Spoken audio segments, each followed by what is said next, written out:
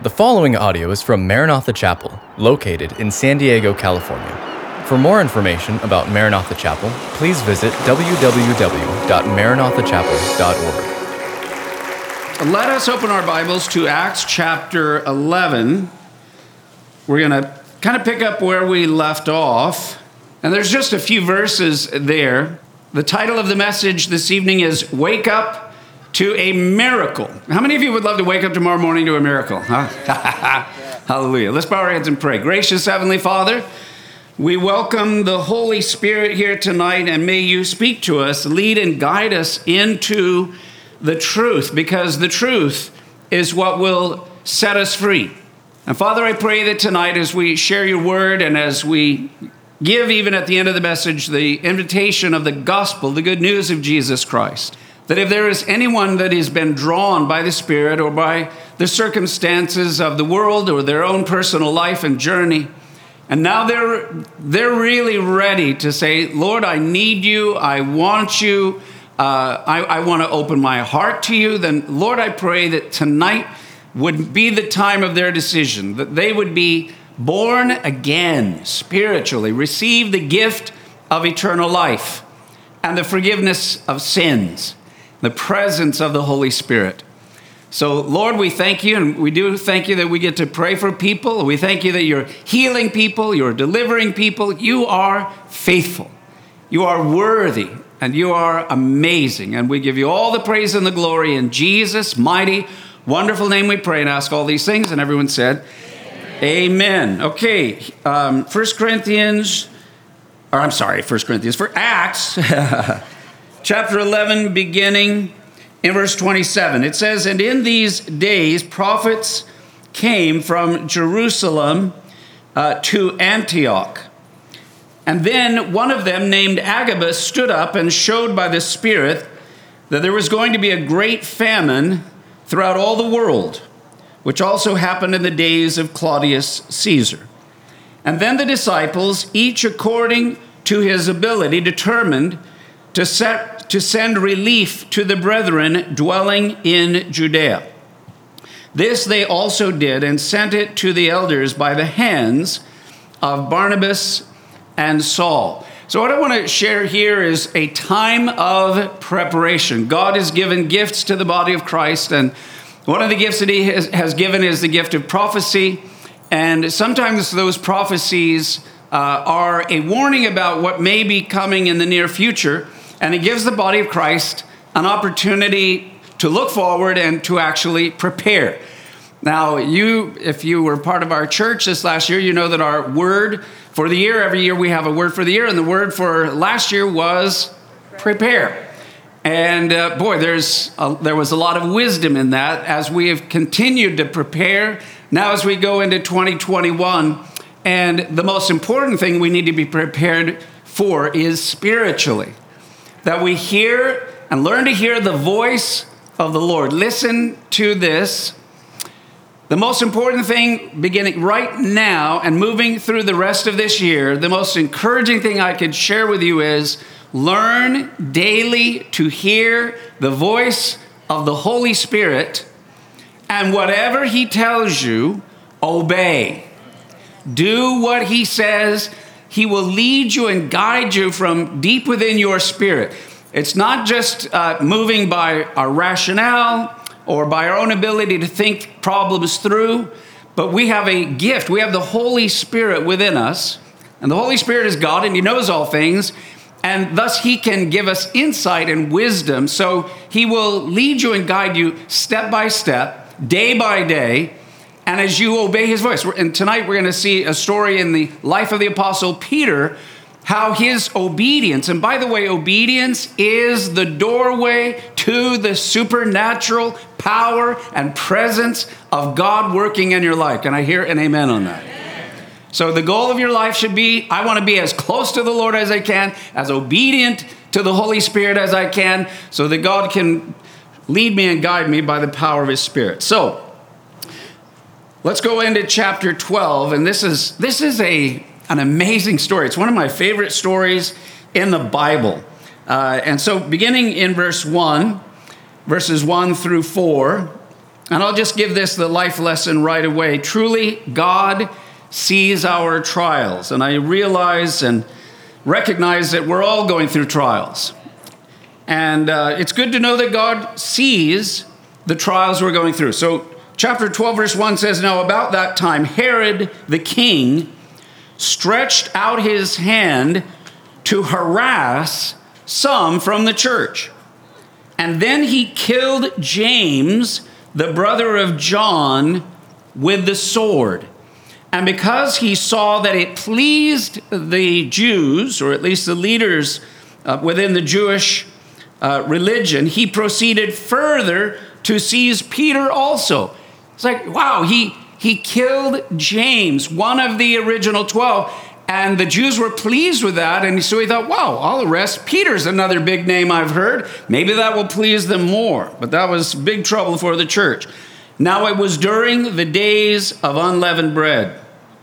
So when he had arrested him, so this is Peter, he put him in prison and delivered him to 4 squads of soldiers to keep him, intending to bring him before the people after Passover. So God is watching and seeing what is happening to his people. And what's happening now is something really that is new. For the very first time, now we know the original story, and Stephen was a young man, and he got caught up and filled with the Spirit, and he preached, and then he was the first martyr of the church. But still, the church was growing, the church was advancing, the church was multiplying, the church was having miracles, it was spreading. The glory of God was upon them. And now, for the first time, one of the 12, so it's James, not the author of the book of James at the end of the New Testament, but it's James who was the brother of John. John and James were 2 brothers. They were both fishermen, and they were 2 of them members of the 12. And so James became the first member of the 12 apostles to become a martyr. Now, up until, where we are right now in Acts chapter 12, the church has been in a streak of success. I mean, they've just been having blessing after blessing, experiencing one miracle after another, one conversion after another. First of all, Saul of Tarsus, who was against the church, persecuting the church, gets radically saved on the road to Damascus. And then a very prominent Roman Gentile centurion who was in Caesarea named Cornelius has an angel visit him, then is drawn and led to Peter, and he and his whole household get saved, and now the gospel begins spreading throughout the Gentile and the Roman world. And then we read that as there was some persecution beginning in Jerusalem, some of the believers went into the next country just north of them in Antioch, a very large cosmopolitan city of wealth and industry and trade and immoral as well. And a lot of empty people. And God planted a work in Antioch, and the church in Antioch began to really grow. It started with the Jews, but it then began to be added more and more and more and more Gentiles and Romans of all kinds, and the church was exploding. But now, all of a sudden, here we come to Acts chapter 12, and this ugly opposition that is inspired by the devil himself. And all of a sudden, the death of one of the 12, I'm sure, had a shattering impact upon the young body of Christ. Because up until this moment, the 12 apostles had really enjoyed a unique divine protection. And now knowing, so they martyr James, and it pleased religiously the Jews. So now here it goes, get Peter, and they get Peter. And now they assign a high security detail because Peter's been in prison before, and the story on this guy, word on the street is he escaped. Some kind of a Houdini that he was able to get out of jail. So Herod said, I want 4 soldiers on him. So Peter is in jail, and he has one handcuff to one Roman soldier, another handcuff to another, and then outside his gate, there's 2 more soldiers there. So Herod goes, I've got this guy locked up. He is totally secured. We're going to find out something different, though. All right, look with me in verses 5 and 6. And I want to just say this. Imagine waking up to a miracle and having an angel as your alarm clock. So beginning in verse 5, it says, Peter was therefore kept in prison, but constant prayer was offered to God for him by the church. And when Herod was about to bring him out, that night Peter was sleeping, bound with 2 chains between 2 soldiers, and the guards before the door were keeping the prison. So now let me ask you a question. So here we read about Peter. He's got 2 Roman guys on him. He's got 2 more at the gate there. If you were in prison and you just heard that James has just been beheaded, and now they've got you locked up, and tomorrow may be your last day, and you might have your head chopped off, how many of you would sleep very soundly? I don't think we would sleep very soundly, but Peter did. He was, not only is he sound asleep, but he is in such a deep sleep that when the angel comes to get him out, the angel has to strike him on the head to wake him up. Now how many would say that's a deep sleep? May God give all of us that deep sleep. May we not be struck in the head, though. So now here's interesting. This is his 3rd arrest, 3rd time he's been arrested. Now, every other time, there has been some great victory, some great wonderful thing has happened. But this time, he is arrested because one of his closest friends and brothers, James, has been martyred, has been beheaded. It was very, very different. And yet, Peter was at peace in the midst of his trial. Now, I know that there are some of us here tonight that you are going through some pretty intense trials. You are being rocked. And especially if you had gone through a season where good things were happening, maybe you're making your way toward a deeper walk with the Holy Spirit, with the Lord, and walking in obedience to Him. And just like the enemy does, he goes, oh, we can't let that go on. And so he's come against you. He's come in opposition. He's come to attack you. So I want you to know this. God sees where you are tonight. God watches, and He knows when the devil gets mad and when the devil's going to go after one of His children. And the Lord will come to your aid. He doesn't just watch and observe with His hands behind His back, but He watches to see what He might do, when He will do it, and He always wins. Can I hear an amen on that? He always wins. So where did Peter get this peace? You're saying, okay, look, if I got to go through trials, and we have to because we're in a fallen, broken world, at the very least, I would love to be at total peace and have the peace that passes understanding in my heart. Why did Peter have peace? Number one, I want you to know, people were praying for Peter day and night. I want to encourage you, especially those of you that are challenged and going through trials and struggles, I want you to be humble like a little child, and everybody that you talk to and everyone you share your trials and woes with, say, pray for me. Enlist them to pray for you. And then ask, when they say, yes, I'll pray for you, then you ask them, now how can I pray for you? And let us bathe ourselves in an environment of prayer, especially as we move through this crazy year, 2021. Yes? Amen? Look with me at Isaiah chapter 41, verse 10. Let's read this out loud. Fear not, for I am with you. Be not dismayed, for I am your God. I will strengthen you. Yes, I will help you. I will uphold you with my righteous right hand. So if we have people praying for us, and the more people you get to pray for you, the more peace you will experience. But there was another reason why Peter was able to sleep. He wasn't even worried about it. He had handcuffs on each side, 2 Romans here, 2 more at the gate. And he's like, I'm going to get a good night's sleep tonight. Why? Because Peter had inside information. That's what's beautiful about being with the Lord. You have inside information. We know the end of the story. And by the way, in the human story, we're kind of entering into somewhere near the waters of the book of Revelation. Jesus is coming, the king is coming, and his kingdom will come, and there's nothing the enemy can do to stop the coming of the kingdom of God. And the king is coming. Jesus is coming. It's glorious. But Peter had inside information. Peter knew that he was not going to be killed by Herod. In fact, he knew tomorrow they're not going to lay a hand on me. Or they might try to do something, beat me, but I'm not going to die tomorrow. How did he know that? Because Jesus told him. He told him his future. And it's in the Gospel of John, and there where Jesus is with Peter, and Peter is saying, well, what will happen to me, at the end of my life?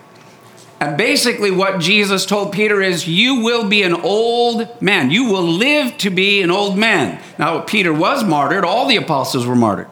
But Peter lived out the full, rich life that he had. And then, like his Lord, he was crucified for the Lord.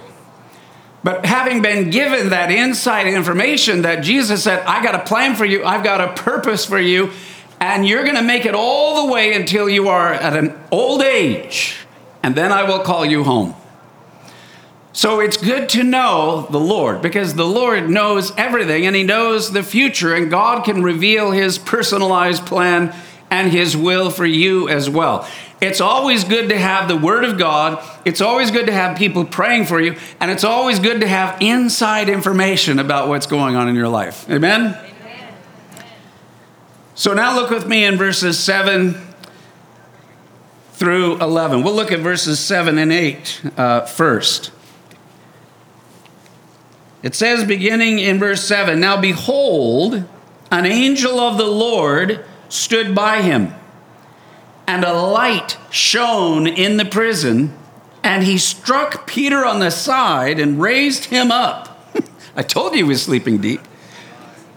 So the angel had to give him a little pop on the side of the head and said, arise quickly. Hey, get up.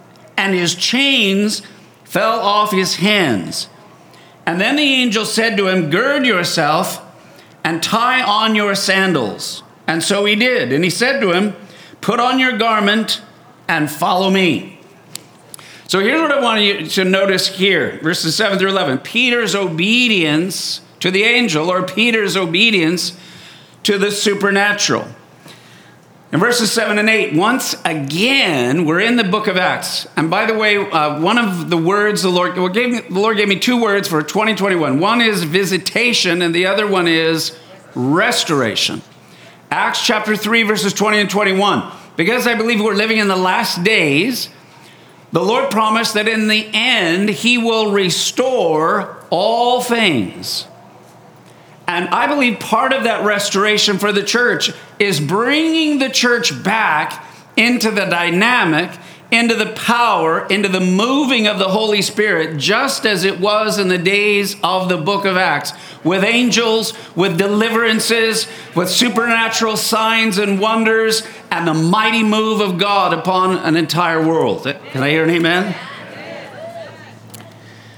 So angels were very involved in the first coming of Jesus. May I say that angels at an accelerated rate are apparently very involved near and up to and following the second coming of Jesus Christ. So while the angel comes, he brought light. There was a supernatural light that came into the cell, and then liberty and freedom into the cell. And I want to add, the soldiers had no idea what was going on. They had no clue what was happening. But I want you to know that when the angel did appear, he told Peter to do a couple of things. Number one, he said, hey, Peter, he woke him up. And then he said, now get your sandals on and gird your loins. Now, what is the expression? It's in the Bible a few times, gird your loins, because 2,000 years ago, and in the Middle East, and even to this day, they kind of wear these long, robe-like things, which is great. It keeps you a little bit cool and protected from the sun and all of that. But if you're going to run, you can't run with that kind of a deal on. So you pull up your robe around your waist, and then you tie it with a belt of some kind or a leather strap, and then you can run. So that's the expression, gird up your loins. Now that expression is used in the New Testament that believers, when the Lord is ready for us to run, we need to gird our loins. It means get ready to move, get ready to follow, get ready to obey, get ready to run. Amen? And then he told them, and put on your shoes. Now, here, I'm going to say something that's a little bit obvious, but sometimes you need to state the obvious for it to sink in. The angel did not put Peter's sandals on for him, nor did he gird his loins. When the miraculous comes, even when an angel of God comes, angels won't do for you what you could do for yourself. They will do what they do supernaturally, but you partner with them doing what God shows you to do. Now, Peter was obedient. He put on his sandals, and then he girded up his loins, and he was ready to now walk out. So I want to just say this. Peter's obedience is a very important part of the miracle. Hear, O Israel, the Lord our God, the Lord is one. That's in Deuteronomy 6:4. It's kind of the John 3:16 of the entire Old Testament. It's called the Shema. Every Jewish person knows it. Every Jewish person can recite it and say it. Shema Israel Adonai Eloheinu Adonai Echad, which means hear. Shema means to hear. O Israel, the Lord our God, the Lord is one. And the word one is Echad, which is a divine unity we spoke of a couple of weeks ago. And it can be multiplied. There can be many in that divine oneness. But Shema, which is translated here, O Israel, that word can be translated obey. So literally the most important verse in many ways of the entire Old Testament, Shema, O Israel, it doesn't mean just to listen and hear information or new teaching or doctrine or interesting things. It means hear in such a way, very carefully, so that you obey what it is you hear. So we need to hear the Lord in such a way as we obey him. And it may be something as simple as put your shoes on, gird up your loins. I'm about ready to do something supernatural. The practical and the spiritual go together. God can do the extraordinary, but we must do the ordinary. Jesus raised Lazarus from the dead, but he asked men to roll the stone away from the tomb. So look with me in verses 10 and 11. Or put on your garment and follow me. Verse 9. And so he went out and followed him and did not know that what was done by the angel was real, but thought he was seeing a vision. Now that's very interesting. Peter's supernaturally being delivered by an angel. Literally it says the handcuffs fell off of his wrists. A light shone in the cell. An angel wakes him up and he says, put on your sandals. He puts on his sandals, gird up your loins. He girds up his loins, and now he's going to go out. And what it tells us is Peter thought it was a vision. Peter often had spiritual, supernatural visions. And I want you to know, Peter couldn't tell if it was a vision or if it was the real thing. Now, what I want to say to you is, that's a great place to be. I don't know if this is just a vision that is in my mind's eye that the Lord is showing me, or if it's really happening. How many of you would love to be in that kind of a place? When you walk in obedience, that is what God can do with you, in you, and through you. So verse 10. And when they were past the first and the second guard posts, so they're just walking out, they came to the iron gate that leads to the city. And I want you to look at this. So now they're at the gate. The gate is locked because it's a prison. So it says they went up to the gate, the iron gate, which is locked, which leads to the city, which opened to them of its own accord. And they went out and went down one street, and immediately the angel departed from him. Now, where it says the iron gate opened of its own accord, the Greek word for of its own accord is automatos. It's where we get our English word automatic. Do you love that? I love this. The soldiers, the chains, the guard posts, the iron gates were all nothing when God was with Peter and when Peter had prayer behind him. So look, many of us worry about the iron gates even before we get to the iron gate. In fact, your iron gate may be the end of the month. Oh no, there's an iron gate coming. I don't have enough money for the end of the month. What am I going to do? And you're worried about what will happen when you get to the iron gate. I just want you to know this. God, if you walk with him and walk in the Spirit, you have people praying for you, you're obedient to the Lord, God will take care of the iron gate. As you walk up to it, it will automatically open and let you pass through. It opened automatically of its own accord. So verse 11, it says, and when Peter had come to himself, he said, now I know for certain that the Lord has sent his angel and has delivered me from the hand of Herod and from all the expectation of the Jewish people. He's out in the street again. He's out of prison. The Lord does it again. And when he's out, I think maybe the cold night air, he's like, wow, this is not a vision. This is like for real. How exciting. So when he had considered this, he came to the house of Mary, the mother of John, whose nickname was Mark, where many were gathered together praying. And as Peter knocked at the door of the gate, a girl named Rhoda came to answer. And when she recognized Peter's voice, because of her gladness, she got so excited, she did not open the gate. The little scatterbrained sister said, oh my gosh, it's Peter's voice. And she just ran and left him at the door.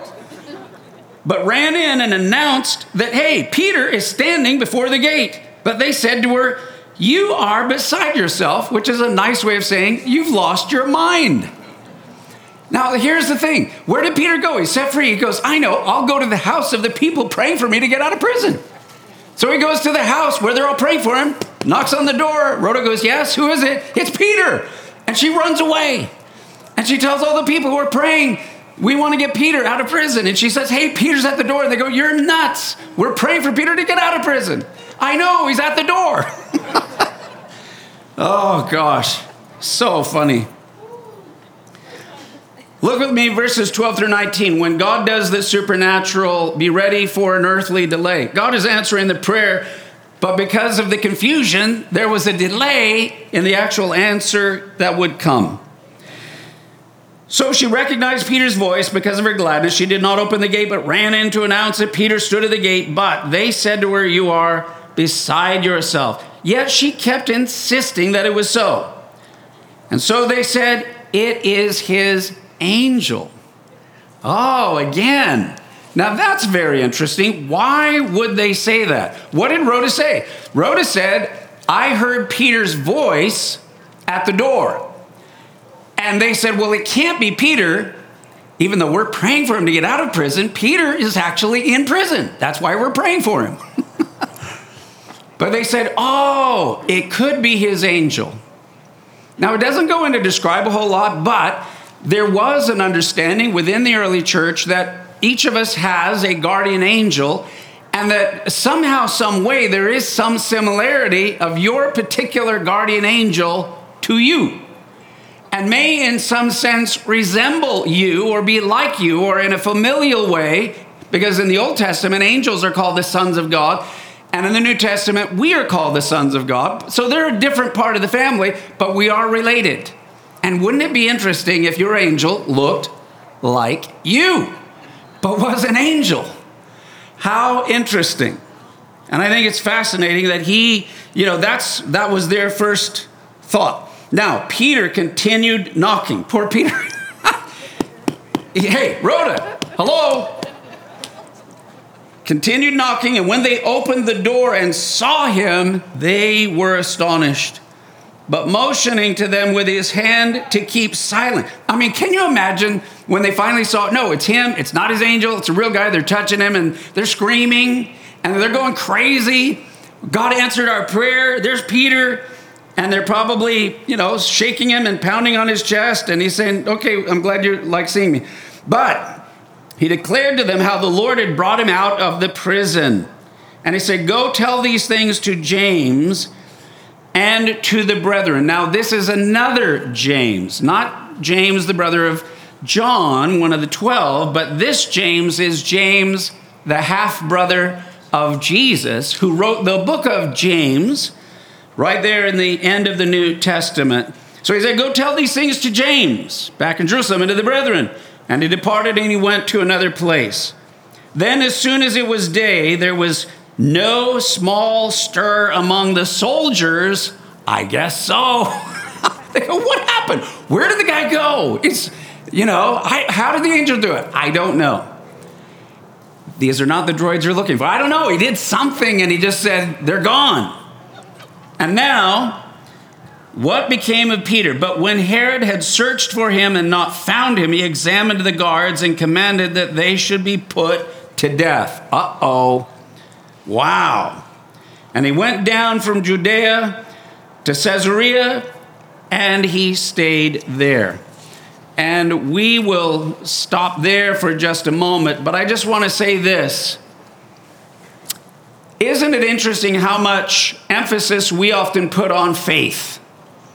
So they're praying for Peter to get out of prison. When Peter gets out of prison and actually is delivered by an angel and actually shows up at the door, knocking on the door, they don't believe. How many times have you been told, hey, man, you got to believe, you got to have faith. If you don't have faith, God won't answer your prayers.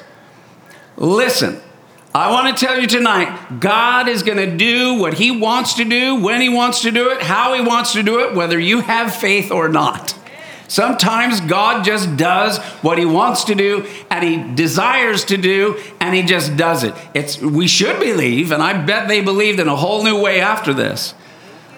But it was the will of God. Now you say, well, wow, this is amazing. Look what God did with Peter, angel, 4 soldiers, iron gate opening automatically. Why didn't God do that for James? And that's a really good question. And the answer is, I don't know. I don't think any of us know. All I do know is God had one plan and purpose for James, and he had another plan and purpose for Peter, and he'd even told him what his life would be. You're going to live out your whole life. Don't worry about it. You'll be in prison and various things, but you've got it. God's purpose was for Peter was different than his purpose for James.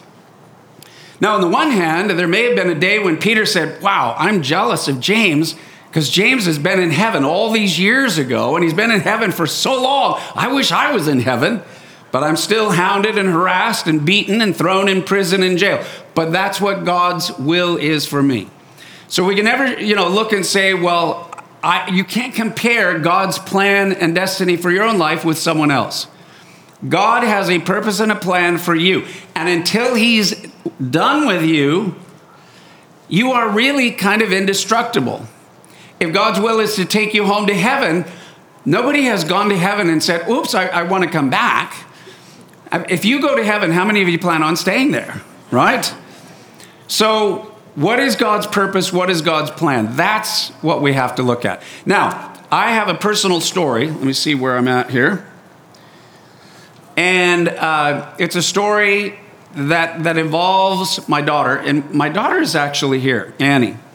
We have a story about an angel that appeared in our house. So, Annie, I'm going to have you come up and share that story briefly. I didn't tell her I was going to do this, and you got to hear it from my daughter. This is a testimony. Here, we're going to get you a little microphone.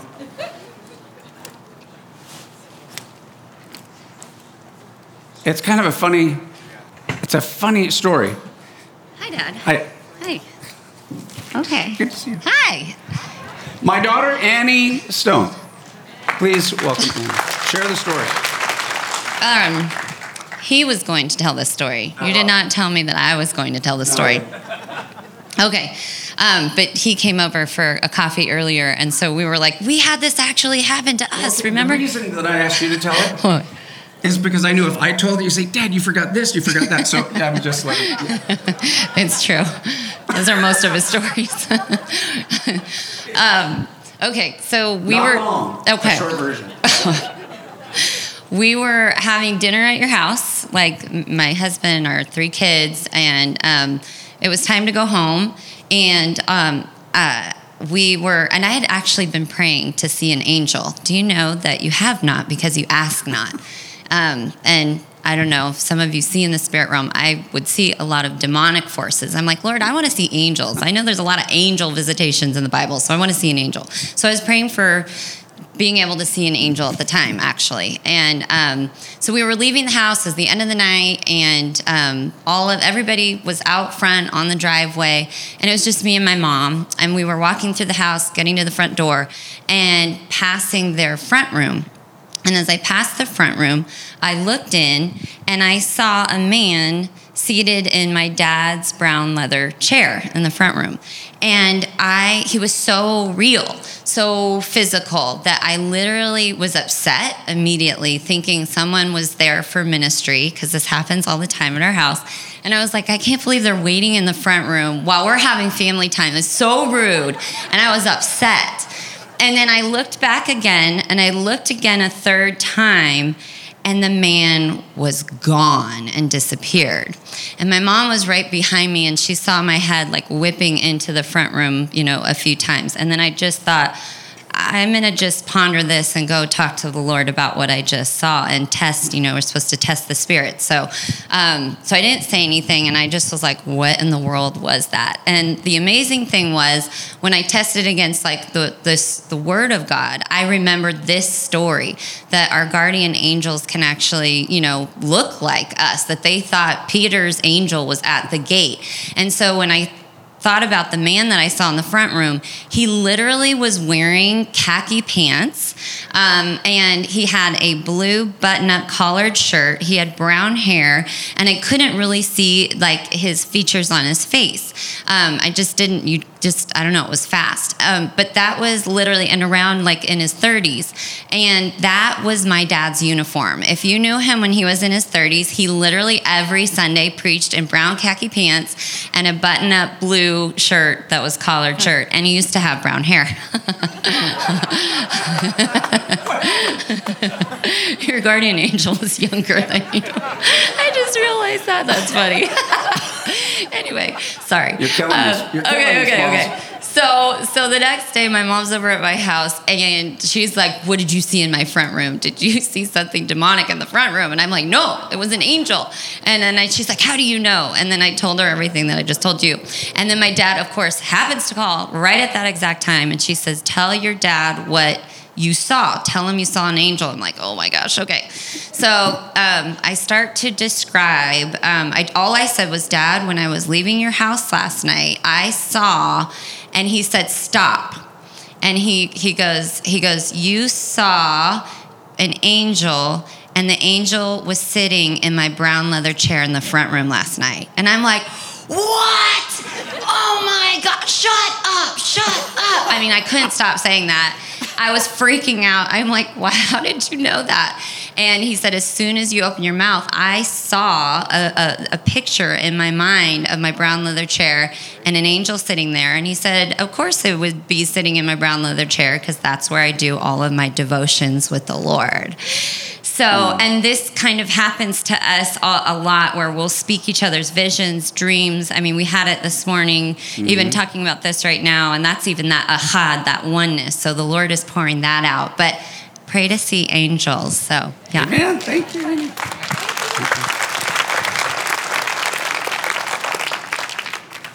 Wow. See, she told it better than I would. What happened with my brown hair? I don't know. Anyway, bow your heads and close your eyes. That's a story that makes it come alive, and it's real. And the Lord is with you, watching over you. There are angels, and you have at least one appointed, divine, heavenly guardian angel that's with you everywhere you go. And you ought to know that, and you should be grateful and thankful for that. But we're going to have communion. So bow your heads and close your eyes. We have an open communion, and we want to give anyone an opportunity that maybe has never given their life to the Lord. The communion is where we remember that Jesus died on the cross. His body was broken. That's why we eat a little bread. But then his blood was shed to wash away our sins. And it's very, very powerful. And it's for believers.